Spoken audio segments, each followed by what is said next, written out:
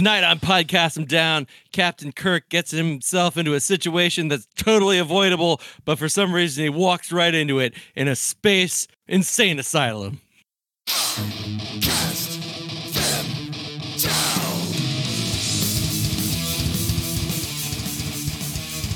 Yeah, I got a version with no talking.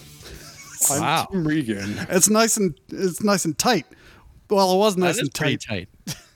All right. I like it. Well, let's try a different one. I have this one. Cast them down. Whoa. Oh, all right. That's like a rejoinder episode. Like when you come back, like one of our famous two-parters, that's a very good like two-parter kind of rejoinder. This is- Not that we'll be recording any rejoinder two-parters anytime soon. and I got an RPG one. Cast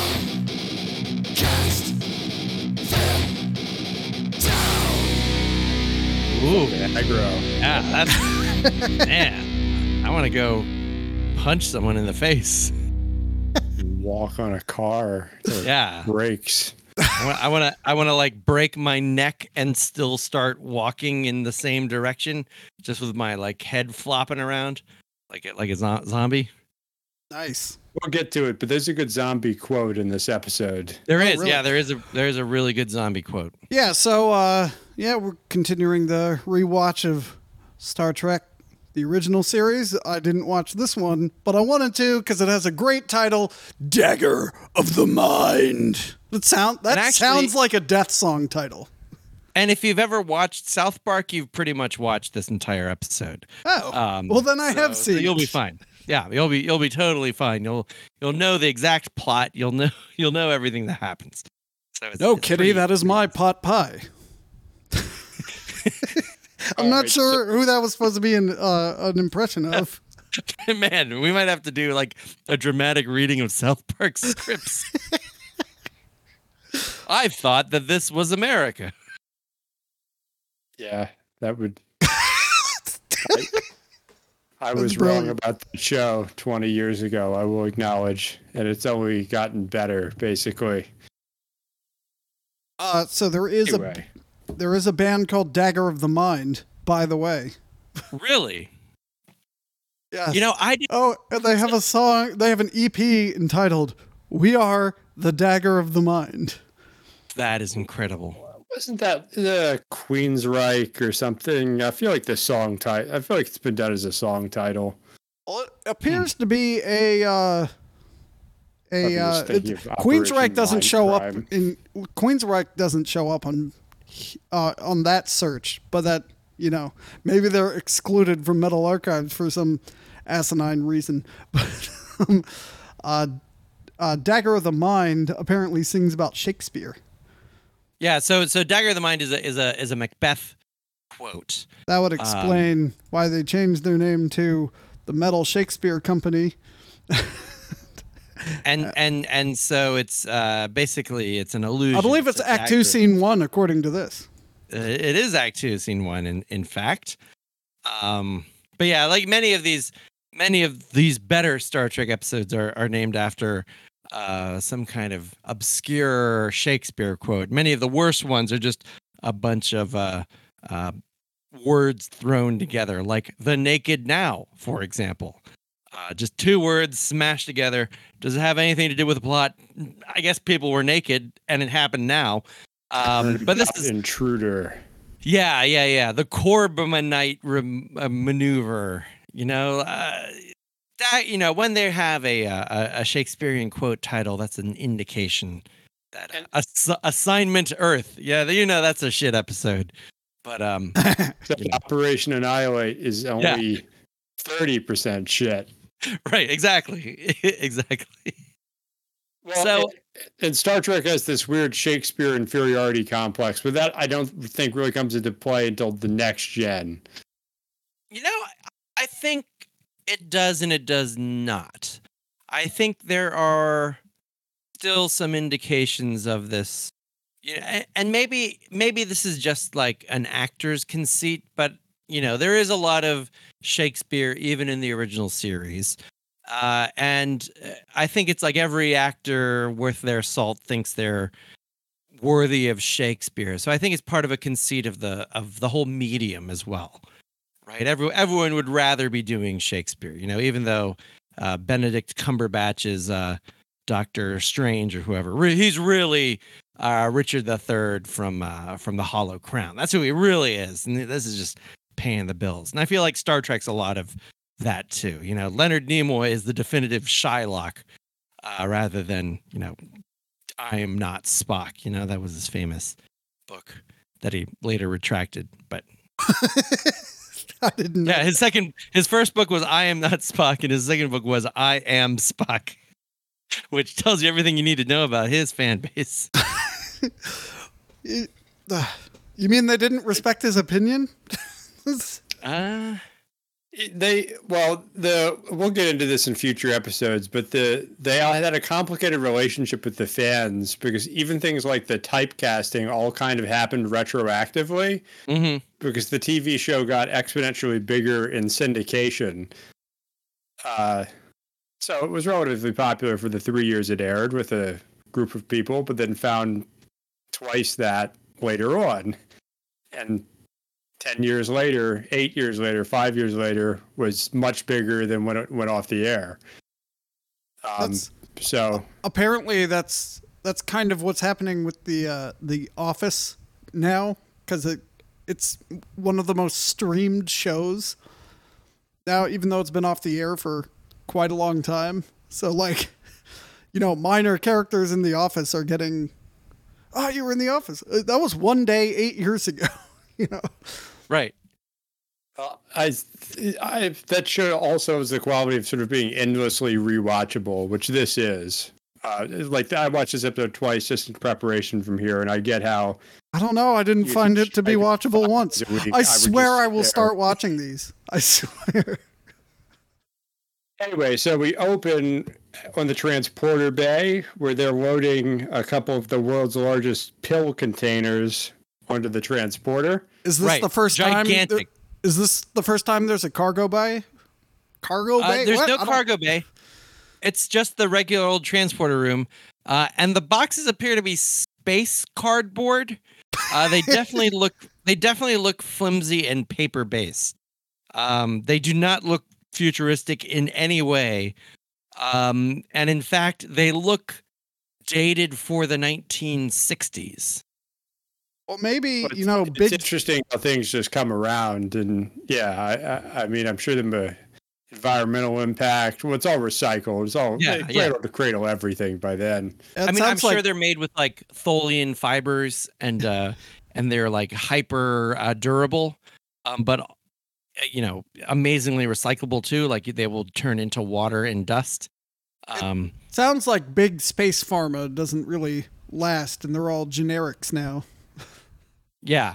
No, that could be too. There's no branding on them. Like they're not called like Consignia or something. It just says infrasensory drugs. So maybe this is like the rule of like generic, like pharmaceutical IP rights have been destroyed and medicine exists for the good of, not humanity. That's a racist connotation, but sentient beings, I don't have space insurance. Drive me to Space Canada. I do know that. So you might not know this, but all the background graphics later on are called Okudagrams, named after Mike Okuda, who designed them. And so on the Next Generation, one of the readouts in sickbay is medical insurance remaining for every patient. That's funny. This. And you could probably see it now. Yeah, I mean, you could just like zoom it up. And we'll get to that. The couple little interesting is it's always one of those. They shot all this in 35 millimeter, aired it when TV had 400 lines of resolution. It was like 8p. Yeah. Except it's all there on the film when they actually keep it in focus, which they did pretty well for the first two seasons. So you start seeing things in these remasters that you never intended to see, and there's a couple of those in this episode. We'll talk. Oh, really? About. The remasters look amazing. That's Well, that's like the only way I've seen this, other than the ones you forced me to watch, Matt. Yeah, long ago on our CRT. the remasters are worth watching. I mean, I think, there isn't a lot of, the film quality makes them watchable. It's not like watching old Dark Shadows. Hey, are we going to be watching the recorded animated on videotape? the original? Oh hell yeah! No, we go. They're fucking canon, man. We're gonna go straight. We're gonna watch Beam. We're gonna learn about the Infant Vulcan. Oh my god, Infinite might be the best single episode of Star Trek When ever. can we stop? We can stop when they Can we stop stop making after- Star Trek. After, I mean, we got to. I mean, it's That gonna be includes really hard. Picard and all that. Oh yeah, Picard, Prodigy, All the movies.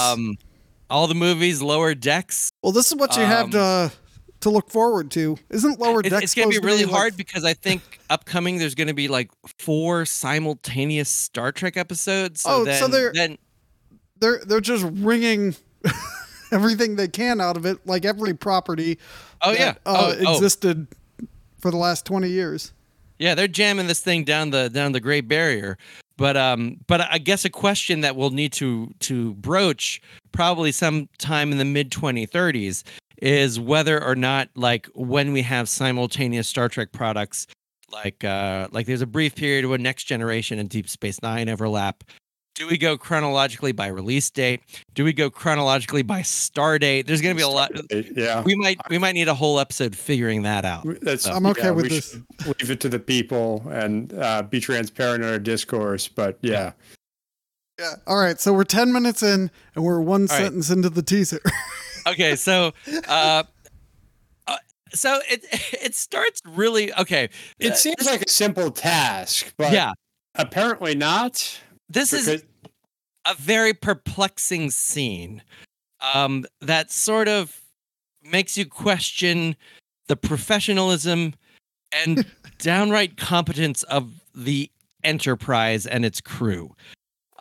So Lieutenant Berkeley, I believe, is trying to beam down.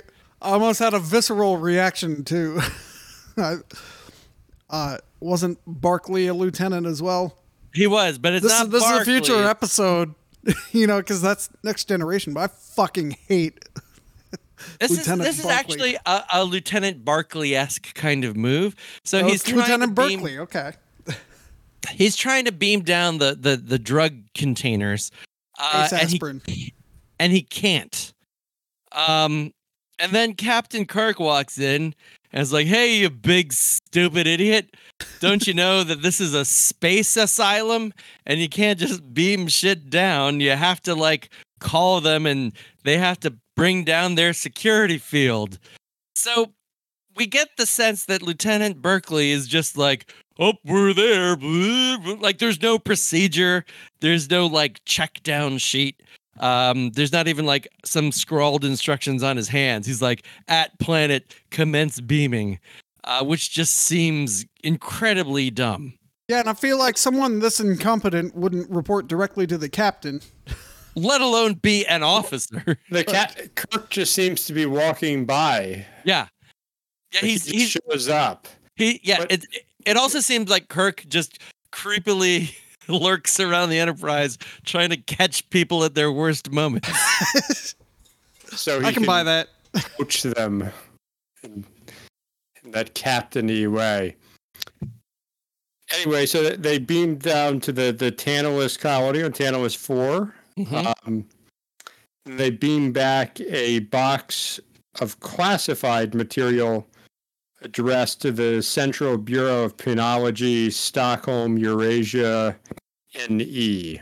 Right, which itself is strange because we're well aware of the space clipboards and the little discs they play with, like the floppy disk, like plastic, or I guess they're wooden cards they play with. But what exactly? It says they're records or research supplies, but this is a huge box. This is like a 4x4x4 cardboard box.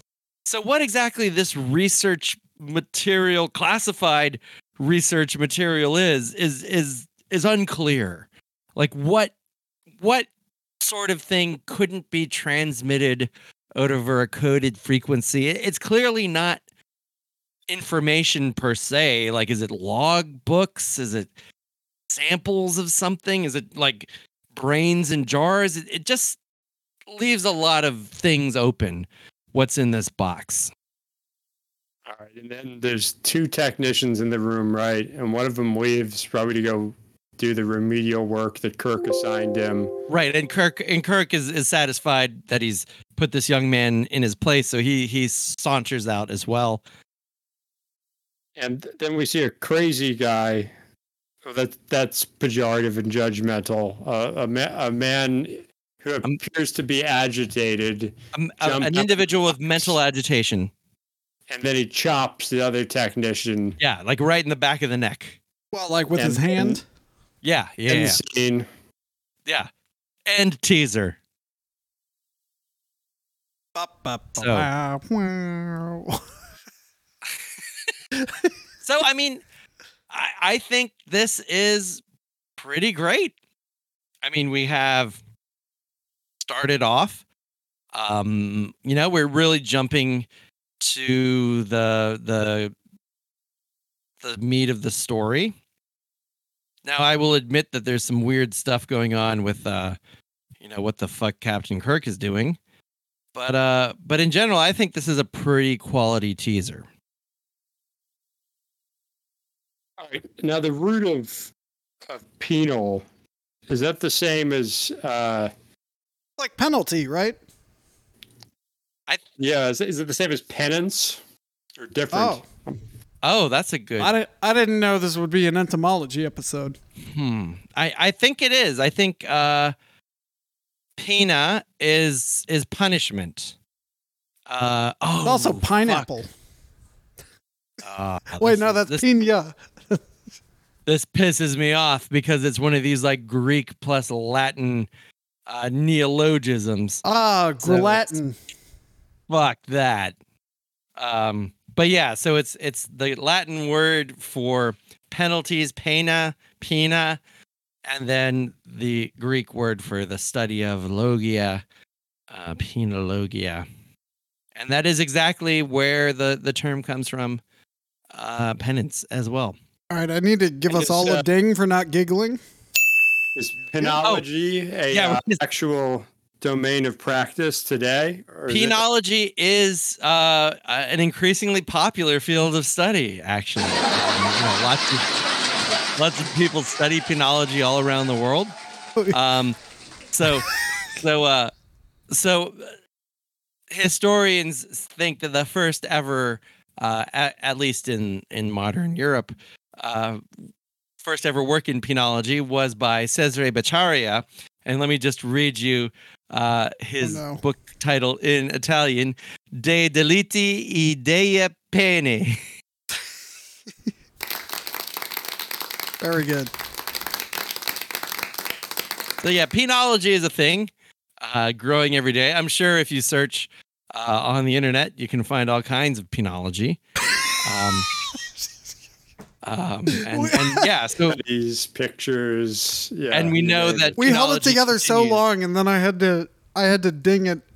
I think it took me off my game. Penology continues well into the 23rd century, and I believe beyond. I mean, that's just an assumption, but I believe beyond. We'll find out. Yeah. So I guess, for me, I feel like it's a pretty metal teaser. It starts out kind of slow, but you can't, any teaser that ends with someone getting cracked on the back of the neck is at least a 7. So that's a 7 for me in the metal score. And it's equally, again, the weird behavior of these Starfleet officers and their boss begs some questions. It can't go much above a 7, but I say it's a solid 7-7. We're off to a good behavior start. Is pretty metal. Kirk's behavior is certainly metal. People are doing the wrong thing and walks in to these people doing a technical thing and points out that they're doing it wrong, and then he knows better. That's very metal. Yeah, exceedingly metal, actually. I'll just give it a 7 out of 7. 7 and 7. Sure, All right. effective. I wouldn't mind a 7 and 7, Yeah. but I will give it a 7 for quality. But I got to give it a higher metal score because the Central Bureau of Penology is apparently in Stockholm. Yeah, it is. Oh, that's true. Stockholm has given us Opeth, Entomb, Dismember, Catatonia, Candlemass, Bloodbath, Dark Funeral, Nihilist, etc. Those are just the top ones Google came back with. So And apparently, after the horrible things that happened to the 1990s and all that, or we can maybe make assumptions, but Stockholm's not part of Eurasia. Yeah. So I'll give it a 7.77 for the metal. 7.77. All right. That's a teaser done, ladies and gentlemen.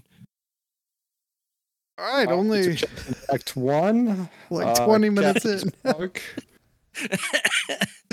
How long did it take us? What are like 25 minutes? 20, 25. Yeah. Well, luckily, most of this episode is not tedious. So, I can't tell if that's sarcasm. Kirk notes that they exchanged cargo and departed without going ashore. there's a strange interaction. Dr. McCoy is a weird character throughout this episode. And so Dr. McCoy clearly has a problem with, and it's unclear if it's the specific practices at the Tantalus Penal Colony or penology in general, but Dr. McCoy is not a fan and is clearly a penal skeptic. And Kirk has a real passion for penology. Yeah, and Kirk, meanwhile, loves penology, has studied penology, has visited penal colonies. It's like a resort now. Like, you wouldn't believe the things that have changed. Yeah. I'm so passionate about penology. Yeah, so there's a big penal discussion. McCoy very much a skeptic. He says a cage is a cage, Jim. You're killing me. You're killing me. Go on. Kirk, meanwhile, a great penal apologist, just keeps on going about this is what penology is about these days. And it's not like your dad's penology, Bones. It's something new and amazing. Yeah, so then the colony makes them aware of the escape. Yeah. So then they do get a call that says that there's been an escape Or the right? penal colony, yeah. From the penal colony. One of the penal inmates has left the penal colony, presumably on the Enterprise, and they tell him that the missing patient is potentially violent. Uh-huh. So yeah, the Enterprise goes to security alert condition 3. Yep. What is that? Back after that. Great question. That would be the third one out of at least 3. Sure, it's in a novel. I'm sure there's a whole like memory beta explanation of alert condition 3. For new listeners, Memory Alpha has canon information and Memory Beta has non-canon information. So until it's canonized later. Until it's canon, and then I assume they update. Yeah, because it'll appear in a Lower Decks episode as like a gag. We got to keep this accessible for new people, or maybe someone who's just researching penology. Yeah, I hope that Podcast and Down becomes the #1 penal podcast in the whole penal podcast field. New frontiers are explored here. Yeah. So this episode and every episode. And all right, so you, the Podcast of Down listener and Metal Nation, if you understand the security alerts, just put it in the comments. Yeah, please do. Perfect. Or you can create your own Podcast and Down listen podcast and explain it there. Oh, I like that. Because I would definitely listen to that, like the breakdowns of the episodes. You will not be penalized if you create a Podcast and Down listen podcast. Right. No, you won't. Podcast so, okay, there's an intruder. We're at alert condition 3. We have an intruder aboard. There's some chatter. There's someone in the engineering 37 section. red shirts on the shirt, all on the Yeah. ship, all come out, and Yeah. it's Luckily, tense luck- scene for one hallway. yeah. Luckily, the crewman who got knocked out was wearing the utility bathrobe, which made the costume change very easy because he could just slip into it. And it's more forgiving in terms of size. So he's wearing the utility bathrobe thing. Was and the wandering red around. shirts always dying thing supposed to be like? Did it become a trope? Was it intentional? Were they planning on this?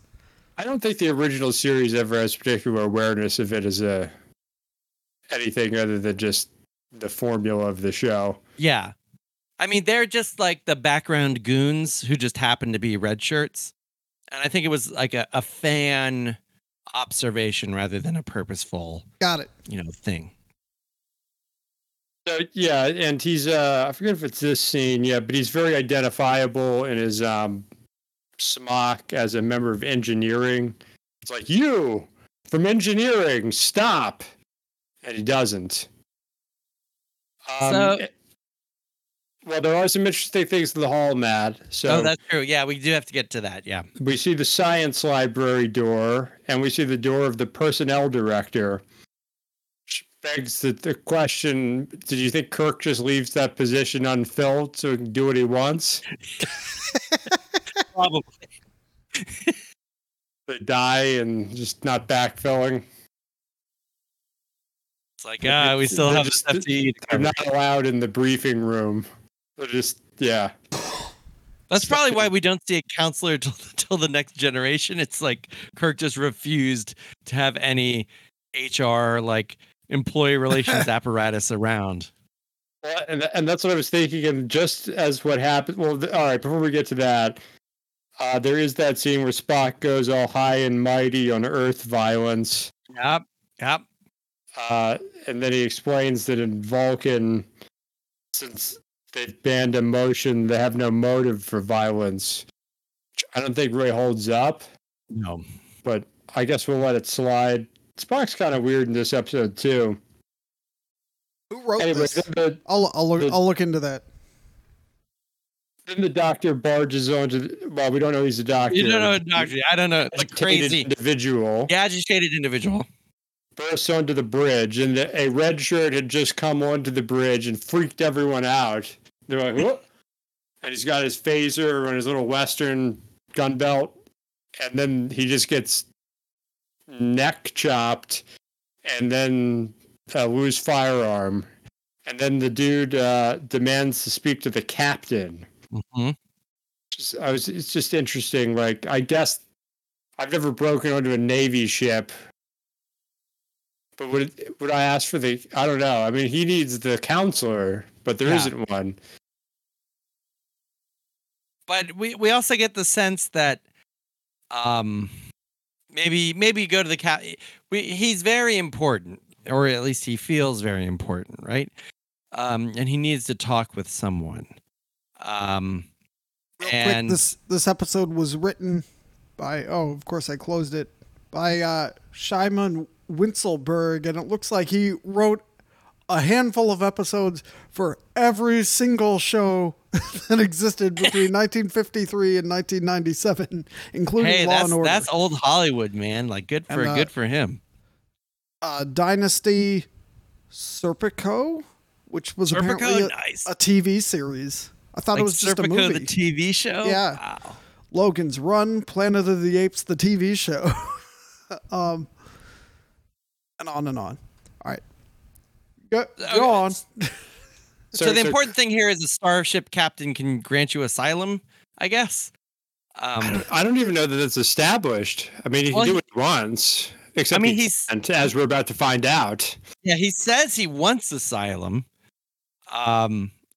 So basically, he reveals himself to be Simon Van Gelder, the former director of the Tantalus colony. Oh. Which is just crazy. And Kirk does not take to threats kindly, so he refuses to negotiate with Phasers Up. And so he's kind of moving towards him, and then Spock does. And then we get, Matt, correct me if I'm wrong, but the first Vulcan nerve pinch of the show. Correct. Yeah. And so there's a very famous discussion of this scene where in the original script, Spock was just supposed to punch him out. So it's very much the same construction of the scene. He's talking with Kirk. He's negotiating with Kirk.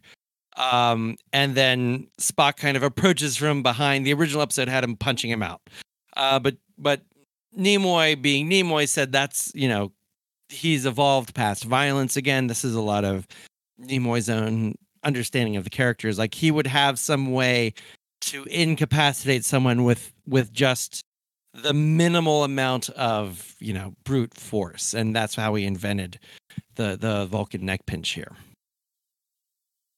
Gene Roddenberry is just content that he looks like Satan. Yeah. That'll show those Christians.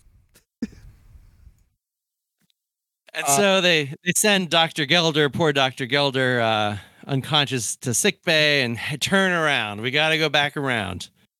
And we'll figure out what's going on. Yeah, because so there's the another Kirk McCoy discussion. Yeah. Again, McCoy's just relying on intuition, and Kirk has very strong opinions on the progress of penal colonies, and refuses to believe that something is going on here. So they're in the sick bay and checking out the guy when all this is happening. And Kirk is all about, no, we're moving on. Everything's great. But McCoy checkmates Kirk by the threat of making a medical log entry documenting his concern, which Kirk would then have to respond to in his own log, triggering a report. Yeah. So a resigned Kirk contacts the planet and admits that he has a requirement to investigate, to file the appropriate report in response to the ship surgeon's log entry. I mean, it's a rare instance of McCoy being an astute bureaucrat, I guess. He knows the procedures, he knows the book, and as ship surgeon, he's willing to use that and whatever else is at his disposal to, I guess, preserve and protect the welfare of those on the ship and everyone in his care. And then Kirk needs to assemble a away team, so he asks McCoy for the best person with penology experience. Yeah. And they bring her right up. And but I do get the sense that it's not Kirk's request for someone with penology experience, I believe, is also a show of distaste for McCoy's end run around him. Because I imagine in a different situation, this would be McCoy going with him. But Kirk, as kind of like a fuck you to his friend, specifically requests a medical team member, someone from your department, he says, who's very clearly indicating that he doesn't want McCoy to go. Because McCoy thinks penology is all about putting people in cages. Right, and yeah. Humane treatment of people in the resort environment of penology of the 23rd century. Right. And so there's this strange unresolved tension between Kirk and McCoy. I would love to know, and I'm sure there's a great zine story about what was happening just before this episode. But they're clearly not their usual chummy self. That concludes the scene. Yeah, that's Act 1. Ray, I need something to do between the scenes. Like we could get a door swoosh. Or this. Maybe some X. Maybe some acts. This was a very dialogue heavy act. There's a lot of exposition dump in this act. Strangely, we don't really encounter the main problem yet. We're introduced to a lot of characters. A lot of time is spent debating the pros and cons of penology. So it's, there are some moments of excitement, but it's a downgrade. I think this is a 5 and a 5. And that's probably being generous. But again, I think its metalness and quality are roughly equivalent. It's just a step down. We started off so strongly, and now it just sort of necessarily fizzles a bit. I will give it a 5 and a 6.66, and I'm invoking my my right to not explain it. All right, there you go. The 5 is quality, and the 6.66 is metal. I presume. Absolutely. All right. Yeah, I'm going to go 5 and 5, though it is really metal when Spock is all hypocritical about violence. Yeah, I mean, that's metal. Because hypocrisy very metal. And Spock is especially hypocritical in his judginess. He's very judgy, too. All right, here's some door swooshes.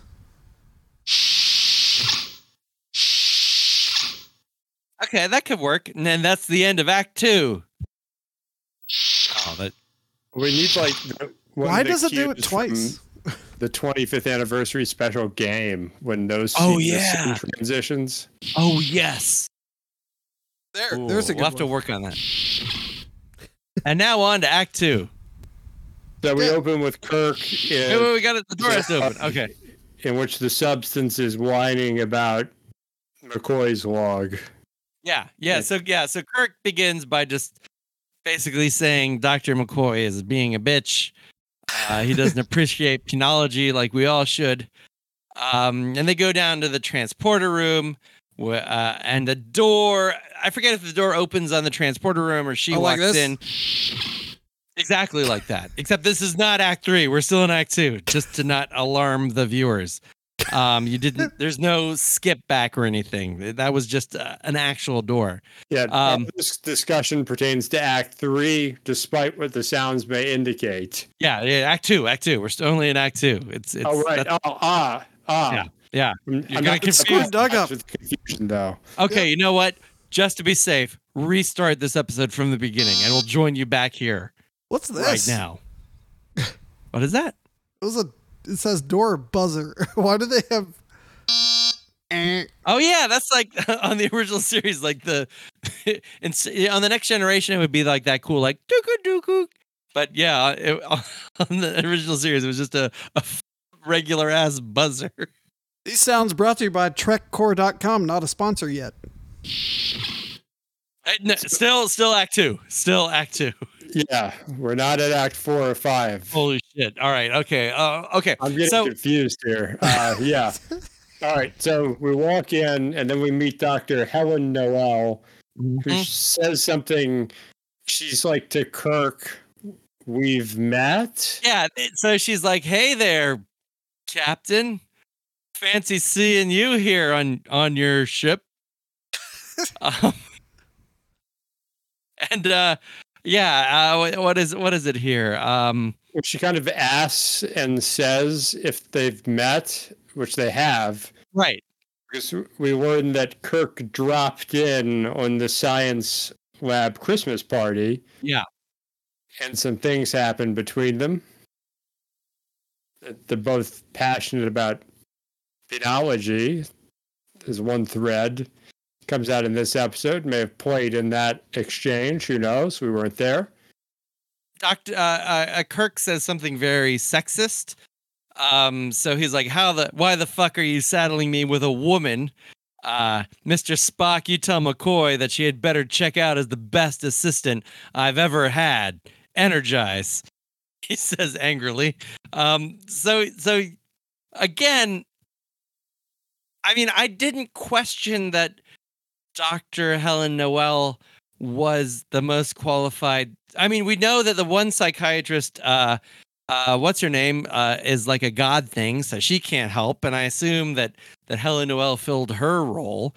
But it just seems strange that Kirk is almost immediately suspicious that McCoy has sent a woman who he may or may not have sexually assaulted at a Christmas party to assist him, and that's somehow like his plot.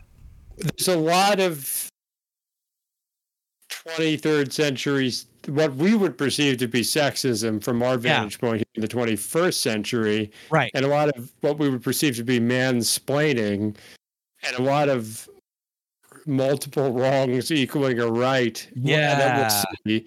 But I actually didn't necessarily get the vibe that it was about gender right at this scene, but kind of Kirk's contempt for McCoy. But there's something about expertise. But I mean, he asks for it. He shouldn't be like. Why would he be puzzled or concerned that McCoy sent someone from his department? Because moments ago, he had specifically asked for McCoy to send someone from his department. There's a weird unspoken tonality between the two of them.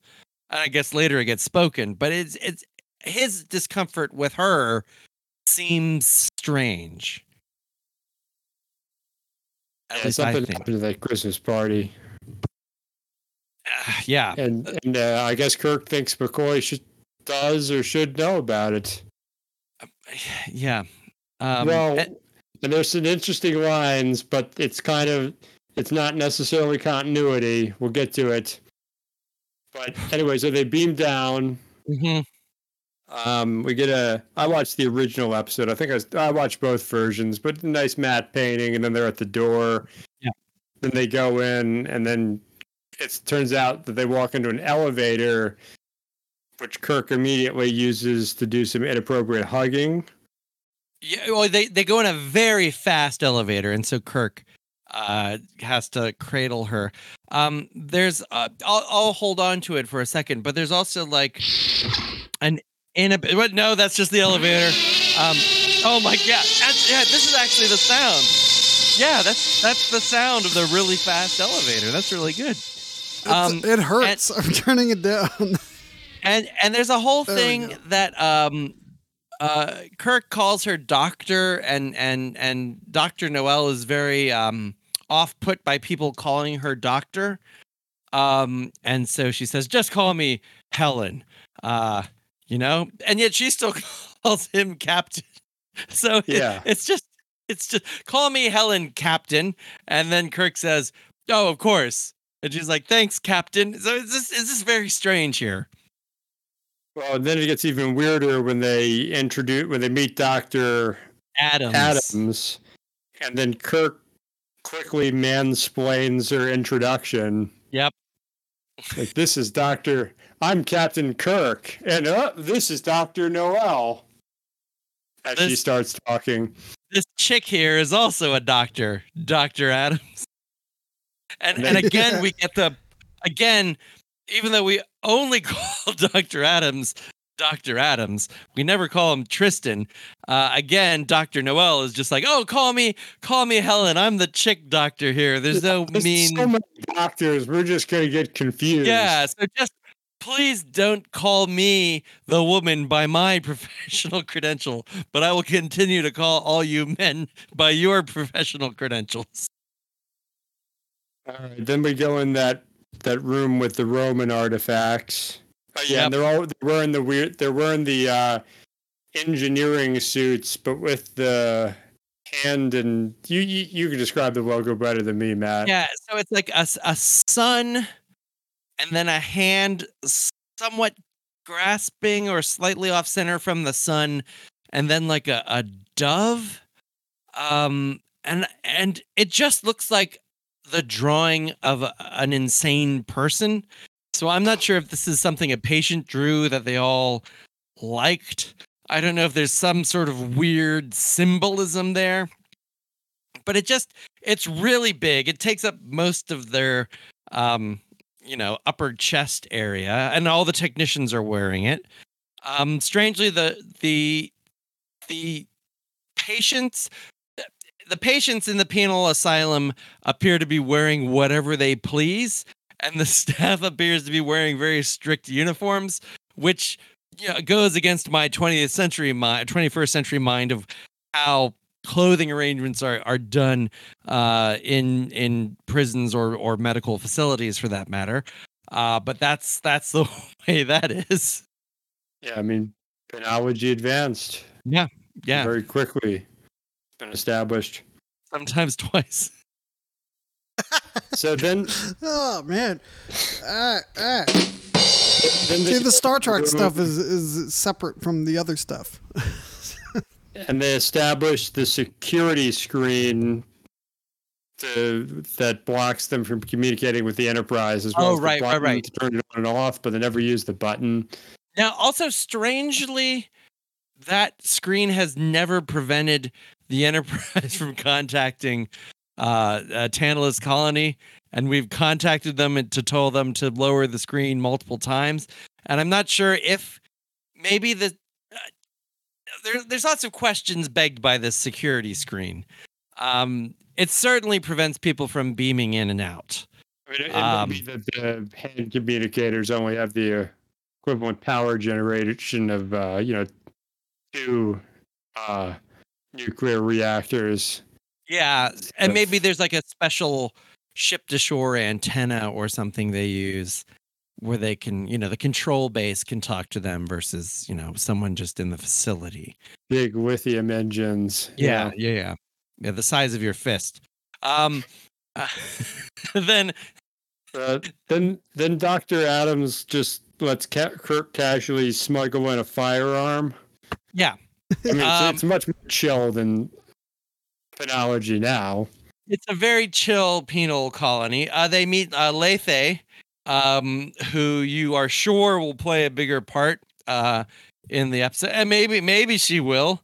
But we meet crazy old Lethe, who actually everyone was sure was like a secret character in Star Trek Discovery, and because of the resemblance of the actress who played Admiral Cornwell and this actress, and they were like, she turns into Lethe. It's amazing. She's gonna do something horrible and need to go to the penal colony, and then they kill her and just cramp on that thread. But anyway, spoiler alert for Discovery, I guess, and this episode perhaps.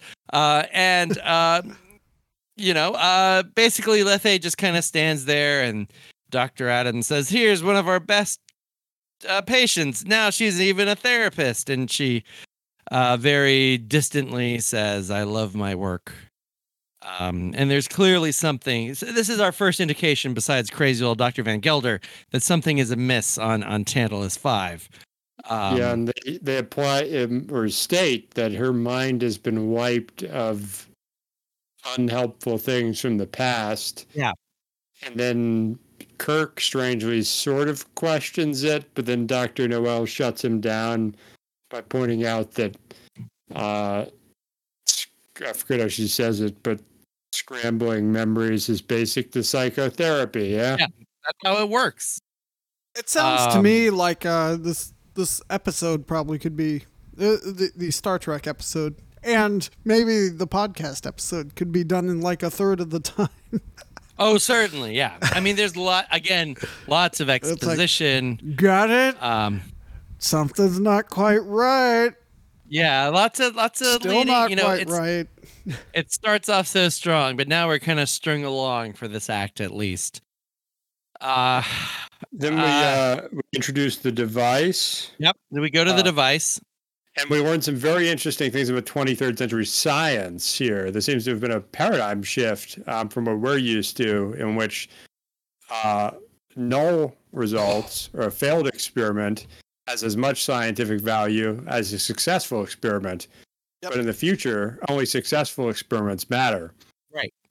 Yeah. Because it is asserted that this device never worked.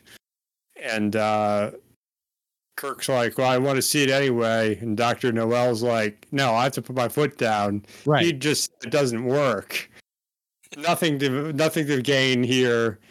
And then they mansplain to her that it's okay to deviate from the norm and look at this unproven science in this one instance, even though she's just enforcing the paradigm of the day. But Dr. Adams patronizingly tells oh, fellow psychiatrist Dr. Noel, "You're fighting over your weight, arguing with Captain Kirk." I Helen. think the captain's won this one, Helen. Yeah, it's like, fuck you. She's a legitimate penologist, at least. And Kirk's just some like freaky, like insane asylum fanboy. And it's just very disturbing. I don't know. You say it doesn't work, but I want to see it anyway. So now here's some really good construction. So they're looking at the neural neutralizer. We cut to sickbay, and it's crazy old Dr. Van G saying, "I don't need the neural neutralizer." And Spock's like, "What's going on? What are you talking about?" He's like, "There's a room, there's a light, a crazy light," and he's freaking out. And then we switch back to the discussion about the neutralizer in the room. And Adams is very like, this is how it works, or I guess it doesn't work, but here's how it should work, blah, blah, blah. So there's good construction there. Yeah, and there's a scene where,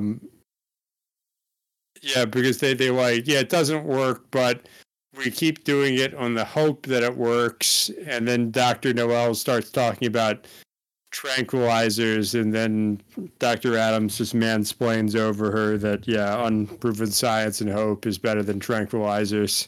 Yeah, again, fuck you, lady. So then we learned that according to Adams, Van Gelder's injury happened because he was testing it on himself.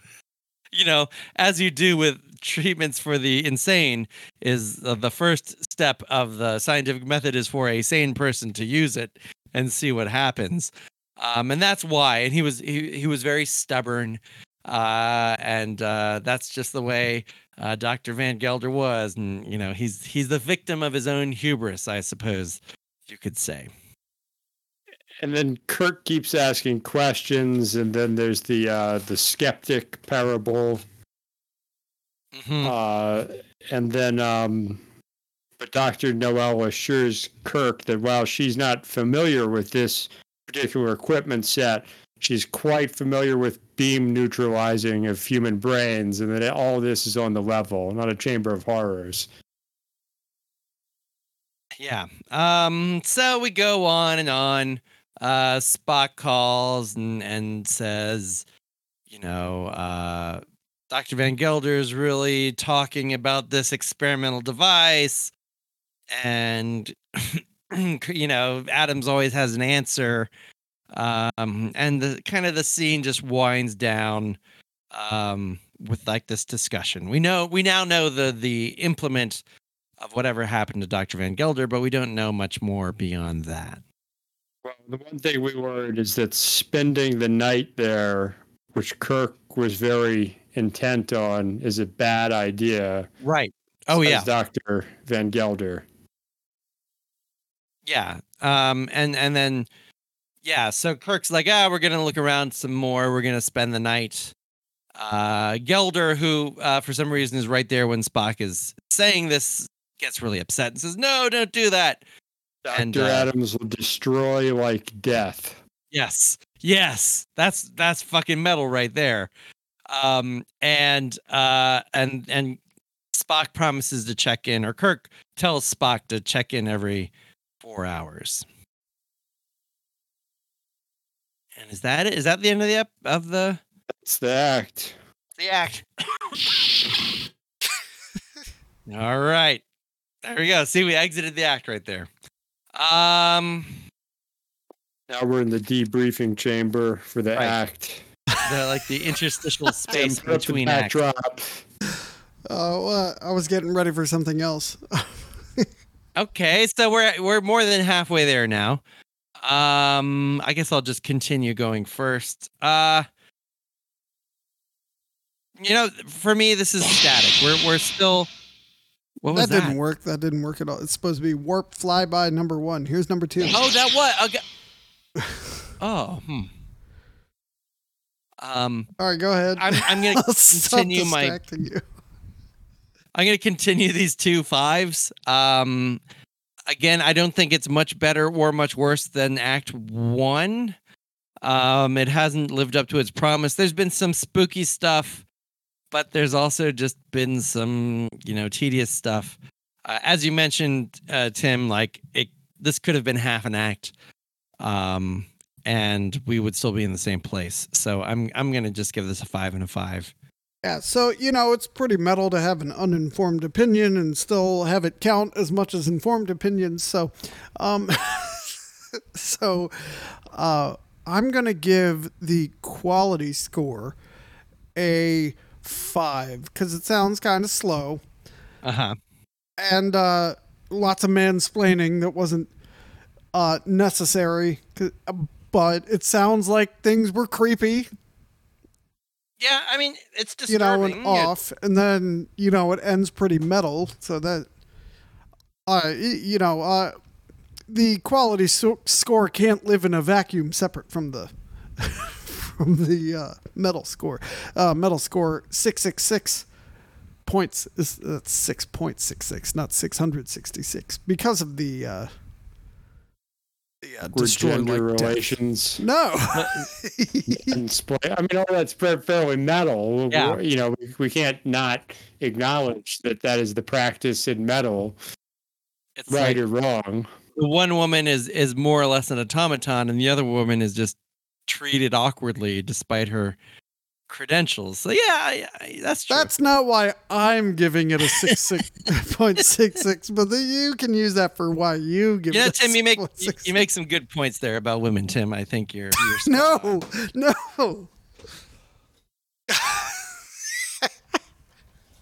Yeah, I'm just 5 and invoke my right not to justify. All right, great. All right. All right, We're moving more on. than halfway there now. Yeah, open the door, please. I'm trying something to. Oh wait, no, we're setting course to Act 3. All right. Full impulse. I gotta download these sounds so I don't have to, to navigate this webpage, trekcore.com/audio. Okay, so here's there. all right, okay, now we're back. We're All right, in, Captain. Impulse at full. Okay, so Let's go down to Act 3. Now we open with McCoy and Spock. What the hell is going on now? Stuff in his head. So Spock considers and McCoy encourages Spock's first mind meld. Lots of Spock doing stuff for the first time. And for all the Spock doing stuff in this episode, I would not characterize this as a Spock heavy episode at all. Matt, I'm going to put you on the spot here because I know how big Star Trek fans Alex Kurtzman and all the wonderful people in the new shows are. So Spock never does a mind meld. No. Prior to this moment of the continuity, right? No, he totally never does. And in fact, as we know in this episode, Spock is himself a bit hesitant and unsure if he can even do this. It could be dangerous. It's a hidden personal thing. People don't do. It's never used on a human. Certainly not old Spock, right? So we know that this is a last resort that Spock only reveals personally, quietly to Dr. McCoy. And we'll put Discovery and Strange New Worlds to the test when we get there in 2024. Yep. We'll see if that holds up. Because everyone really paid attention.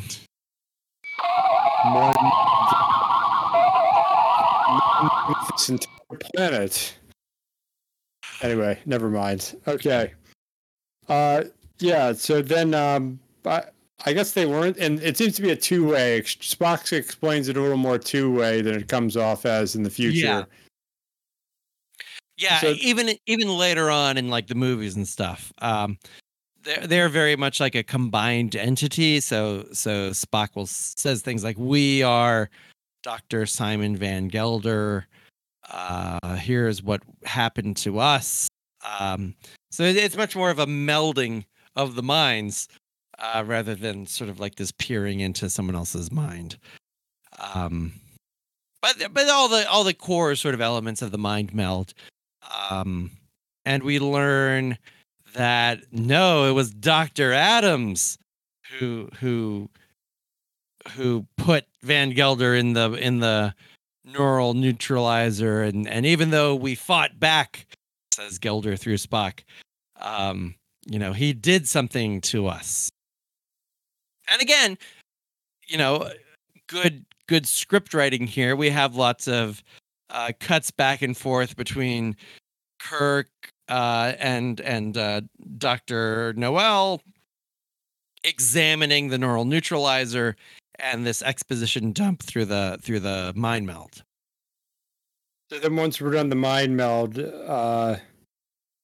Kirk just barges into Dr. Noel's room and starts questioning her competence again.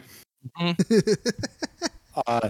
Now, he happens to be right, but two wrongs don't make a right. Right. This happens a couple of times in this episode.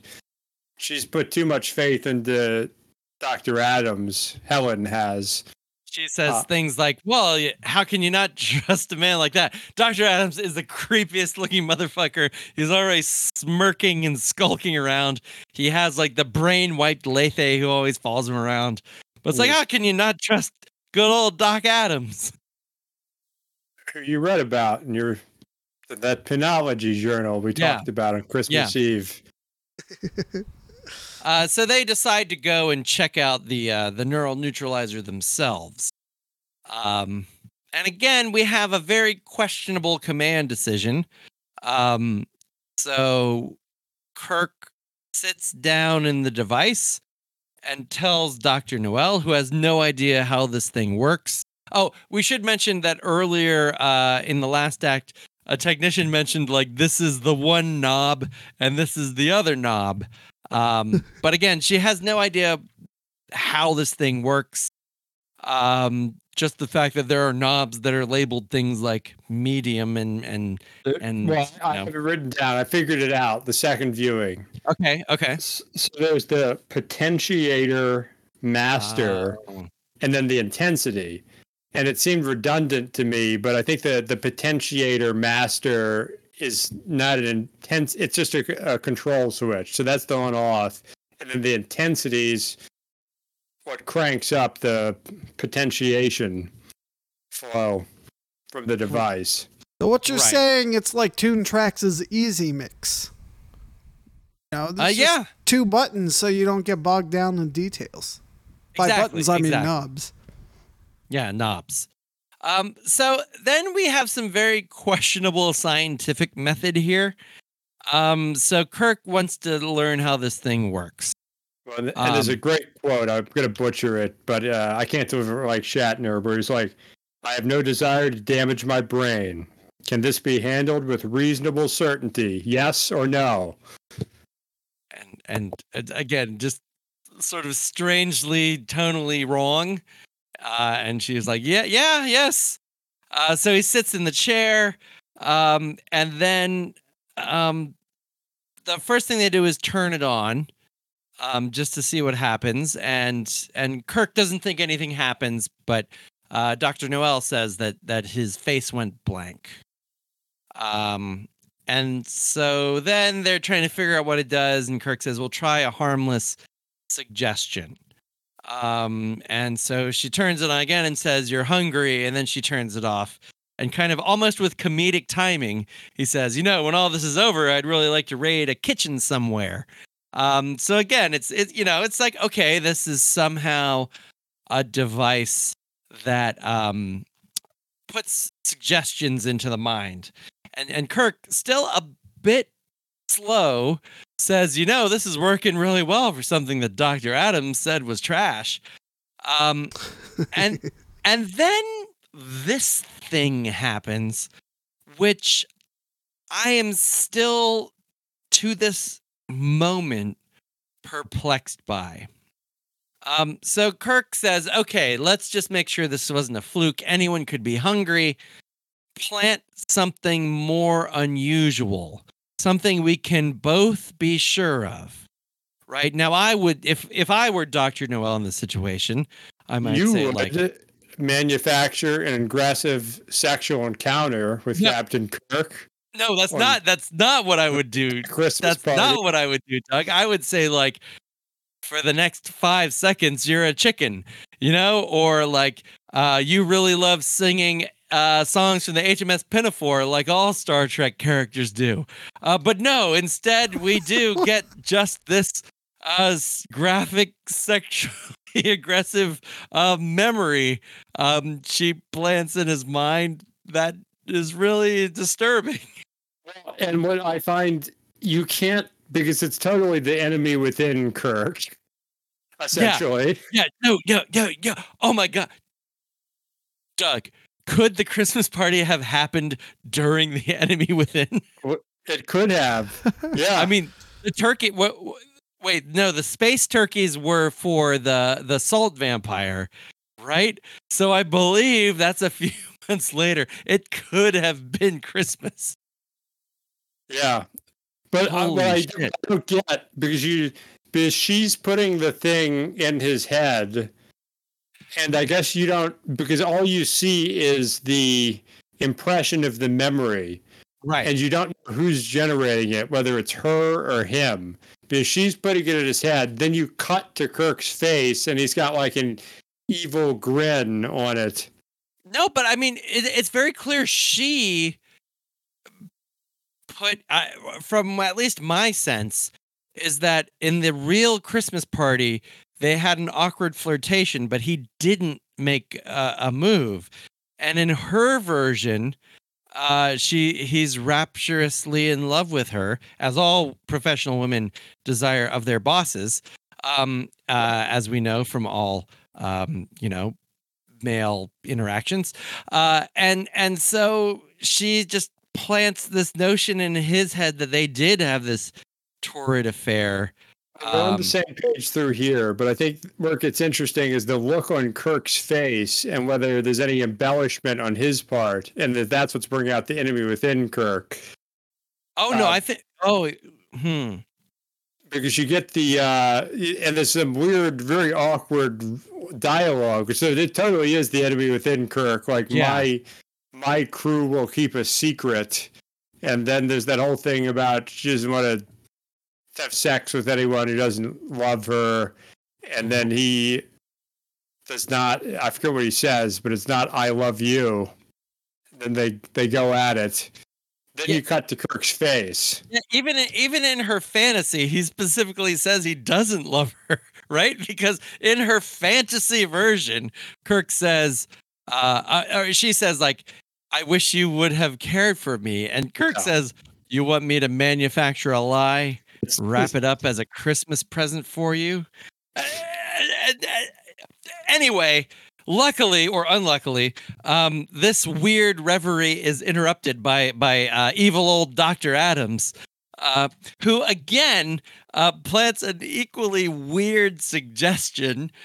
So his goons move Dr. Noel away from the control panel, and known penal creep Dr. Adams says, "You're madly in love with Helen, Captain. You'd lie, cheat, steal for her.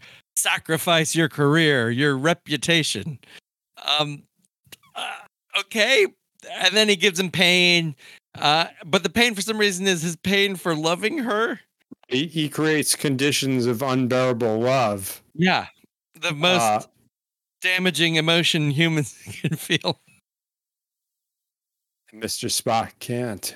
That's interesting. Yeah. Then we end with the another patented Kirk scream. And he's being like neuralized or whatever. He makes him drop his gun. He makes him drop his communicator. There's lots of good like Shatner fighting off the forces of brain power. But he succumbs, and he's reduced to a quivering, lovelorn fool, just sort of mumbling about how much he's loved Dr. Noel. Yep. Yeah, while you were talking, I was updating the soundboard. That's why I've been quiet. This picks things up a notch. Did we get to Mega Voltage yet? That's the No, that's Act 4. Okay, so that's that's Act 3. That's Act 3. Close the door. Yeah, I was getting confused. Yeah. All right, so we're in the debriefing room. We're in the debriefing chamber now. Let me run a tricorder scan. All right, go that's ahead. a good way. You know, we need to analyze our thoughts and make sure we're all on the same page here. I like how it just stops. Well, the scan stopped. Sounded like things are getting better. The mind meld's pretty metal. Yep. Their half-assed plan. Kirk's bluster. Yep. The weird sexual fantasy that's so off key, and whose is it? Did it happen? Could it happen? Like all that's very metal, and the very notion that a woman's sexual fantasy is that a man uses her and throws her away. I mean, it's not. So yeah, no, I totally agree with you. I maybe I'm gonna throw down some scores. 6 and 6. 6 and 6. You know, I feel like there's much more metalness here. I think quality, you're right, is a 6. I am going to do a 6.4 for the metal score. Just in addition to everything we've already talked about, just kind of like a brazen disregard for common sense is pretty metal. And why in the world would you ever just put yourself in this machine that you already are pretty sure had something to do with Dr. Simon Van Gelder going insane and commandeering your ship? But it's like, yeah, I'll sit in this thing. Why not? That's pretty metal to me. So what's your number? I agree. I can't go the extra because the science has changed. Clearly, the scientific method is different. It's much more inductive now. Yeah. So success matters. 6.4 and 6 for me. I'm gonna go with 6 and 7. What's your metal? The metal is 7. That's right. All right, 7 and 6. All right, let's beam down to Act 4. Wow, that's amazing. Pretty long. I never want to not use these sounds. Let's use them for the NHL episode too. Why is the transporter so long? It's ridiculous. It's still going. Team by team. This will help keep us on track. Yeah. I'm just going to turn this down. So we open with they're in, I guess, Noel's quarters. Kirk seems to have forgotten. Well, he's not in good shape due to his condition of unbearable love. Right. Which is awkwardly expressed as he rolls around on the ground. And then he goes to express his feelings in a scene too reminiscent of the Janice Rand scene from The Enemy Within, but he gets distracted by a duct. Right. So again, we get the sense that, and maybe this plays into it, that even though the conditioning worked, it's not 100%. It needs multiple sessions apparently to stick, because he notices the duct, and something of the old Kirk's, reemerges. And then he's like, look, the duct, and then he goes over and he's really interested in it. And they believe that if they crawl through the duct, they can get to the power supply and turn off the force field. that that is powering the screen. It's prog Kirk overpowering metal Kirk. Yeah. Just in that, because they're still the equilibrium's here, despite what's in his head. So yeah, then he mansplains the concept of mega voltage to her. So he asks her, "Have you had any training in hyper power circuits?" To which she reassuringly responds, "No." And then Kirk very helpfully says, "Mega voltage. Touch the wrong line and you're dead." Doesn't tell her what the right line is. And hopefully she can figure it out. But off you go. Yeah. That's it. Yeah, then the Dr. Adams' goons come to drag Kirk out of there. And at least for a moment, they don't seem at all concerned about the location of Dr. Noel. Until like 2 minutes later, they suddenly are. Well, again, no man notices the woman is gone. It's Lethe who says, "The woman, doctor, she's gone, Dr. Adams." Because apparently there's something, perhaps this is a 23rd century thing, but women are invisible to men only except when they're directly speaking to them. Yeah. So there's that. He tries to resist. Adams is using the booth to try and get Kirk to tell him where she is, but he's resisting. Meanwhile, Dr. Noel has made it to the power control room and is trying to turn the big giant off switch off. Yeah, and this is a pretty well black scene. I mean, I don't know what set it is. It's like the engine room or whatever, just with some texture wall. But yeah, they do a good job here for what they have to work with, and all the goons are looking for her. And yeah, so she gets it down, and then Spock beams down. Well, no, in the process of that, one of the goons grabs her, kind of hits her around, and then she kicks him into the wires, electrocuting him with the mega voltage that was alluded to. But again, all credit to Shimon Winchelberg. This is a really well written episode. The cuts are perfect. Like we never, there are quick switches between the transporter room and the treatment room and the control room. So this is fairly well done. I think it's a really well done sequence of more or less just like William Shatner with lights going on in his face, Spock looking like angry that he can't go down in the transporter room, and then poor Dr. Noel just like trying to flick a switch and then beating up people and knocking them into power lines. It's well done. It's well done. Yeah, and you're right. It's the cross-cutting between the three spaces that make all the difference. Yeah. So Spock eventually beams down, and then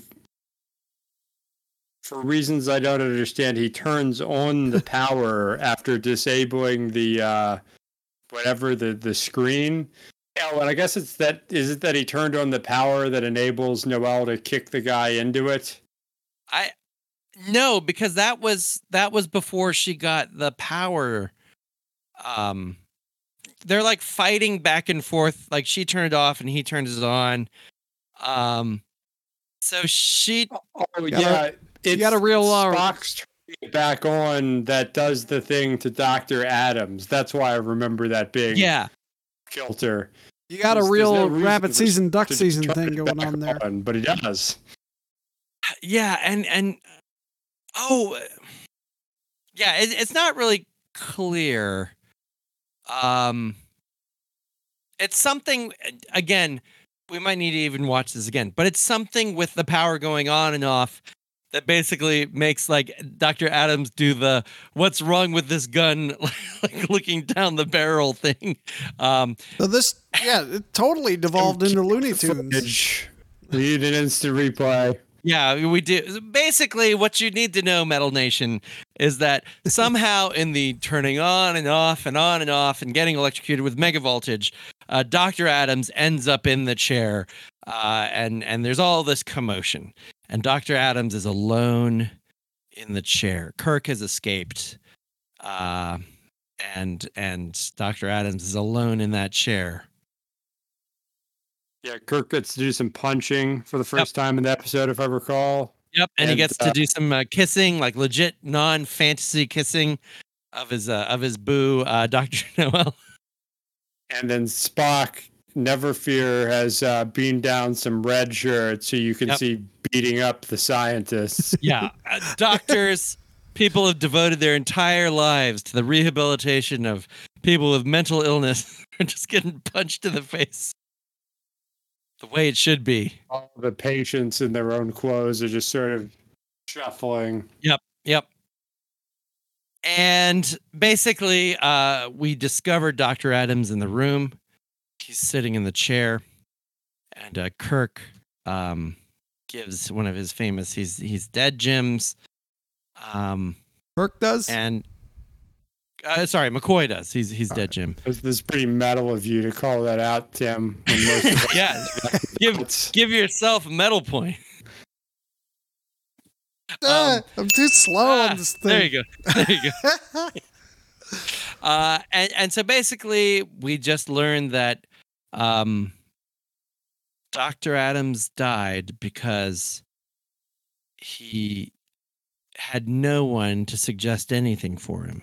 His mind was totally empty, without even a tormentor for company. Again, we're not quite sure where Kirk gets this from. Maybe it's his, personal experience with the machine. But they're like, "Yep, that's what happened." And then the episode inadvertently has something to say about the real world conditions of solitary confinement. Yeah. There's nothing. The most horrible punishment is being alone with oneself, apparently. So then they wrap up the episode. Good old Dr. Van Gelder is apparently treated and healed, and he radios up to the Enterprise to let Captain Kirk know that they've dismantled and destroyed the treatment room. And usually these Star Trek episodes end on a lighter moment. Usually these Star Trek episodes end on a joke, and I frankly think that this episode ends on a hilarious note, where they're talking about the booth being dismantled, and McCoy says, "It's hard to believe that a man could die of loneliness." And Kirk looks at him and says, "Not when you've sat in that room. Take us out of here. Warp Factor 1. I almost thought it introduced an element of ambiguity to the ending. Because Kirk's implying that it had something to do with the conditions of the space rather than the infinite suggestion of solitude and aloneness that did him in. Or maybe the machine didn't quite work, experientially the same way that our penologists believed it worked. But either way, it's just a strange kind of not comforting ending. But we're on to our next space adventure. All right, take us out. Go ahead, Doug. Yes, go ahead. Let's analyze the tricorder. Well, we've got Unbearable Love. That's pretty prog. Yeah, I mean that Rand scene that then turns into a duck scene. That was kind of metal. The fact that they don't care about Dr. Noel and then it costs them. Yeah, I mean, she's horribly traumatized with the whole thing, but they just kind of brush her aside. Yeah, and then death by the suggestion of aloneness. That's pretty fucking brutal. Yeah. I'm just going to take this up to a 8 and an 8. You know what? I agree. The ending is pretty metal. You have someone electrocuted with mega voltage. You have the enemy, the villain, kind of ironically getting killed by his own device. And there's like a beautiful kind of Aristotelian golden mean aspect that I think is actually very classically metal. I'm thinking of like the Painkiller, etc. That's the sort of thing I think that would happen to him ultimately. So yeah, no complaints here. 8 and 8. Who am I to disagree? 8 and 8 as well. All right, there we go. And now, whoa. All right, Ensign Regan, take us out of here. Oh, hold on. We have some breaking news here. So according to our determinations, Act 4 is the best act at a solid 8, followed by the teaser. Act 1 and 2 are basically the same, and then Act 3 is just below the teaser. The average score is a 6.383. The absolute score is a 191.49. And your new medalist Star Trek episode is The Dagger of the Mind at 77.84. This is now Wow. the episode to beat. Holy Nice. shit. Yeah. Well, Yeah. we can't disagree with the process. It's objective as shit, and it's proven it's metal. We should also point out that we didn't score the first 2 episodes using this system, so we have no idea how it stacks up against, say, the Man Trap. But let's just say for now, medalist episode yet. We'll loop back to them after we get through the next 6 or 7, 800. Yeah, when we do the Consistent. rewatch, Yeah. we did a podcast of down rewatch series where we give our hot takes on our previous takes of I like Star it. Trek.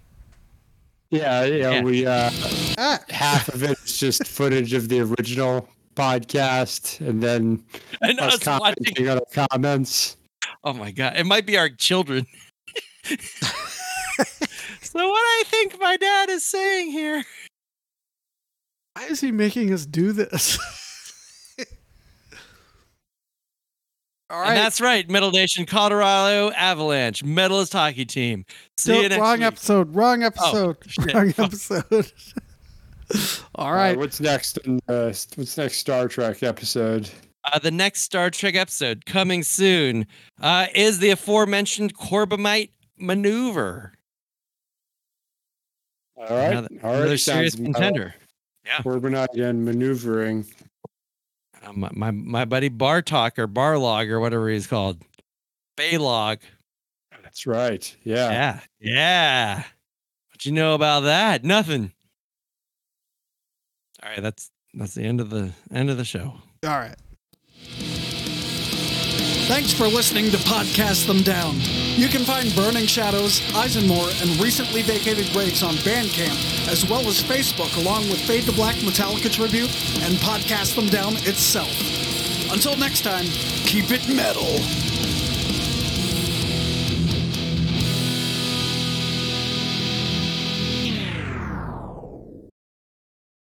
Avalanche is a verb? What? Like avalanche, is it a verb? To Avalanche? Is it like the action of avalanching?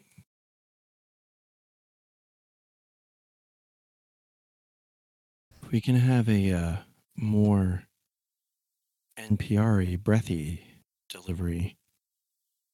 Right, So who Timothy, wants I to- heard that you We should Yeah. NPR one of these episodes and edit it to death. So it sounds like we talk perfectly all the time.